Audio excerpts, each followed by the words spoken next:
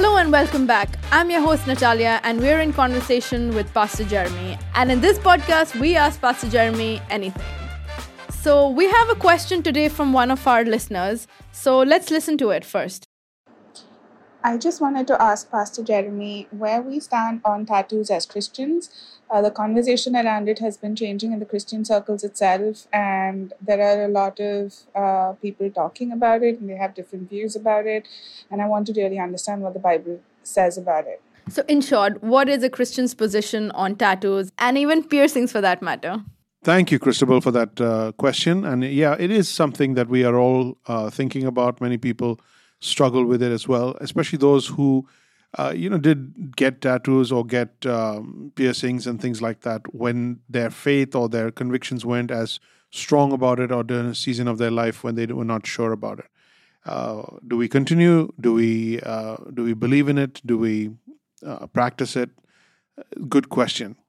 The only verse in the scriptures that actually mentions this is the Leviticus 19, I think it's verse 26, 27, 28, that area where it talks about all these things. And God is giving the Israelites instruction on how to separate themselves from the pagans around them. One pagan activity was the piercings or gashes, physical gashes to the body that people would do as a practice of mourning for the dead. God said to his people that when people die, when you are mourning for the dead, you do not want to be doing that. Do not do that. So that is the verse that is quoted when people want to support their argument against tattoos. To make marks on the skin, there are different scenarios. You have just simple ornamental marks. You have religious marks. You have negative marks like the mark of the beast, for instance. So marks have always been something that is part of, even in Revelation, it says that the Lord Jesus in glory, as he comes on riding on a horse, his name will be written on his thigh. So the concept of communication or inscribing something is common. All I'm saying is it's common. It's not unfamiliar. Slavery in the Old Testament, where they were transitioning to the New Testament, and a slave wanted to stick with its slave master, his owner, he would have the option in the 7th year of Jubilee to be set free, but he would choose to continue to be a slave, in which case he would have his ear pierced. There's a positive for you. And he wanted to associate that particular piercing was a symbol that I am rededicating my life to this master, to be owned by this master. And it was a contract of love and of allegiance. So does the Bible explicitly teach against tattoos? It does not. Is it a sin? It is not. Is it wrong? It is not. Is it necessary? Is it helpful? Is it limited? That's when you start getting into your preferences. And from there, I would then take you to Paul's appeal to godly women. Just to cite that passage, it is not proof, it is not foundation for this, but to cite that passage in the spirit of what that passage is saying. And that is, don't depend so much on external ornaments and accessories to look beautiful, but work and focus more on the inner beauty of the spirit, a broken and contrite heart, a servant spirit, beauty on the inside. He tells the women in his epistle. So taking that into consideration, I'm afraid to give people a free ticket to say, yeah, it's not wrong, go ahead, get your face tattooed. But at the same time, do you need it? Is it necessary? What does it represent? Let's say you wear a bangle. Let's say you wear a chain. Let's say you wear a tattoo. Let's say you wear a piercing. What does it represent? If it has connotations, if it has connections to something that is a shame to Christ, something that would go against the Lord Jesus and your faith, and it would somewhat dishonor or even discredit your testimony as a believer. My question is, why? Why do you want to be found in that position? So it really is a heart issue. If there is a rebellious heart that accompanies a tattoo, accompanies a piercing, accompanies a lifestyle, any kind of lifestyle, and you're always defending yourself on that area, and then you want credibility when you give the gospel, I think you're walking on thin ice and you're shooting yourself in the foot. So the question really is, what are you fighting for? Are you fighting to be as different from the world, as different from culture, as different from physical, that is, to be purely spiritual, to focus on the spirit, to be beautiful in the spirit, to be mature in the spirit? Or are you fighting to be as close as possible to the world, worldly ways, physical ways, etc., etc.? When someone says, I can't do without this, when someone says, you can't tell me what to do, what not to do, when someone says, is it wrong? And if it's not wrong, and the Bible says and say it's wrong, so I can do what I want, that attitude is far worse than a tattoo. That's far worse than a piercing. So are tattoos and piercings wrong? No, they're not. So what are you going to do about it? And what is the attitude with which you're going to move forward in the world? Now here's the problem. The problem is that if you've already decided that you're going to do it, then why are you asking? If you've already decided that you're going to live life the way you want it, or if you've decided to live on the edge and you want to go as far possible as close to wrong without actually crossing the line, those are the real areas you want to be asking yourself about your spiritual walk or your Christianity.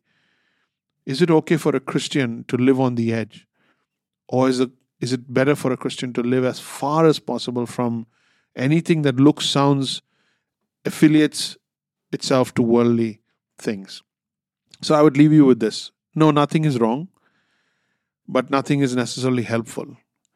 And if it has connotations, if it has representation, or if it has any kind of religious, cultural, or demonic connections, connotations, then you want to be careful. Think 100 times before you use that or wear that. Or that takes us to other accessories, even bangles and chains and rings. Anything that you begin to feel is adding to your value, is adding to your, or is lucky in some way. So did you have any other questions on that as we expand that? Because as far as tattoos and piercings are concerned, no, it is not wrong. But a believer ought to live by conviction and by closeness to Christ rather than by culture and make excuses for it. Yeah, I actually do. What about Lucky Charms and figurines? Like nowadays you see people wearing them, having them in their houses and their rooms, finding themselves talk about the good energy or the good vibe coming in because they wore it or because they have it somewhere. So what do you think about that? That is a great question, and I think a lot of believers are struggling with that. It's sad that they're struggling with it because the epidemic of illiteracy, biblical illiteracy, being so naive about all these things is just inexcusable. And it just shows the lack of depth of the knowledge of the Word of God and the commitment to stay close to God. Now that said, here's what we need to be careful about. There are those who go to one of two extremes. One is that they see the devil in everything. They see everything as having power, everything. So they personify and they empower every inanimate thing around them. And the other extreme is to think there is no harm in anything, any figurine, any lucky charm. There's no harm. It's just cultural. It's just artistic.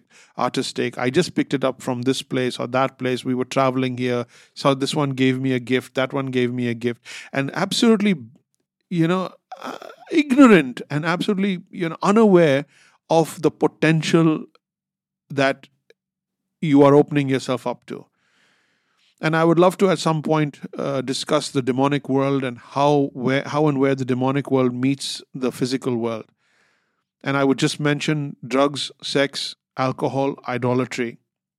These are the 4 areas in which and through which the demonic world enters and influences culture, religion, and people.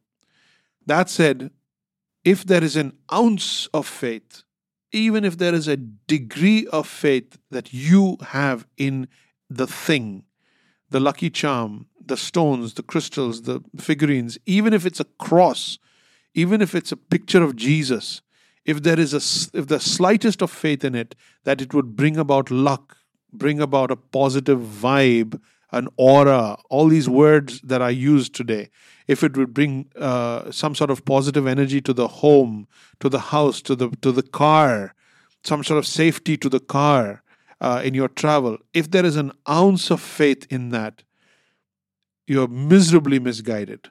And your faith is not in God, His promises, and His presence. For He will not make Himself present through these things. We don't believe in animism. We don't believe that God is in things. We don't believe that God is present in things. He is present to things. He is present to us. So, we need to be very, very careful in where our faith lies. There are some items that are just purely cultural. They're purely artistic, and they're the handiwork of perhaps artisans out all around the world. It could be from any place. But when it starts getting religious, has religious connotations, has faith connotations, and there is a power attached to it, you can believe me when I tell you there is a power behind it. Do not be deceived. There is a power behind it, especially when something is gifted to you, when something is bought from a temple or of an area where there's witchcraft or where there's any kind of spiritual, mystical activity. You can be sure that there is a power behind it. There is no power in it, but there is a power behind it. And to put faith and trust in that item is to open yourself up to that power that is at work. I know I've just opened up a whole avenue of conversation and things that need so much more talk and biblical support. But as people ask and think and want to know for sure, I can tell you for sure, you need to be very careful about that. So it's not so much the item. You say, Pastor Jeremy, those items are powerless. Yep, absolutely. Those items are powerless. But the power behind those items and the power inside you, those are both real and those are both powerful. So as a believer, what do you have to do with these things? What do you need to do with these things? So let me close by way of encouragement. Be smart, be aware that there are powers that be behind the scenes, and we need to be alert. We need to be aware. We don't need to be afraid, and we don't need to be suspicious and superstitious, but we do need to be aware. And it would do you good to just walk through the home and look at things in place and stuff that you've accumulated. And if there's anything that you feel, I've been trusting that this would bring me luck, or that this would make me succeed or prosperity, whatever. You might want to get rid of those things. But do a sweep of your home and just check, is there anything in your home that has connotations and would connect you to anything that is counter Christ? Is there anything that would question your testimony and discredit your testimony? And get rid of it. Get rid of it. And if you're that emotionally bound to something, there's an added problem. You're got to look at that. So I hope that this is encouraging, because there's nothing to be afraid of or discouraged about. But we do need to keep cleaning out our lives. Sometimes it's idols in our mind, and sometimes it's things on the outside. Lucky charms have to go, because you are not lucky. You're blessed. Those are some thought-provoking responses to these pertinent questions, and I'm sure our listeners have a good idea. And if you have any more follow-up questions, write to us at pscjeremy@gmail.com. And before we end, before you tune out, a huge shout out to our podcast team, Sandeep, Akash, Saurav, Jason, Candice. Every week they work towards releasing the podcast as soon as possible, and we're so grateful and thankful. And thank you so much, everyone, and we'll see you in the next podcast.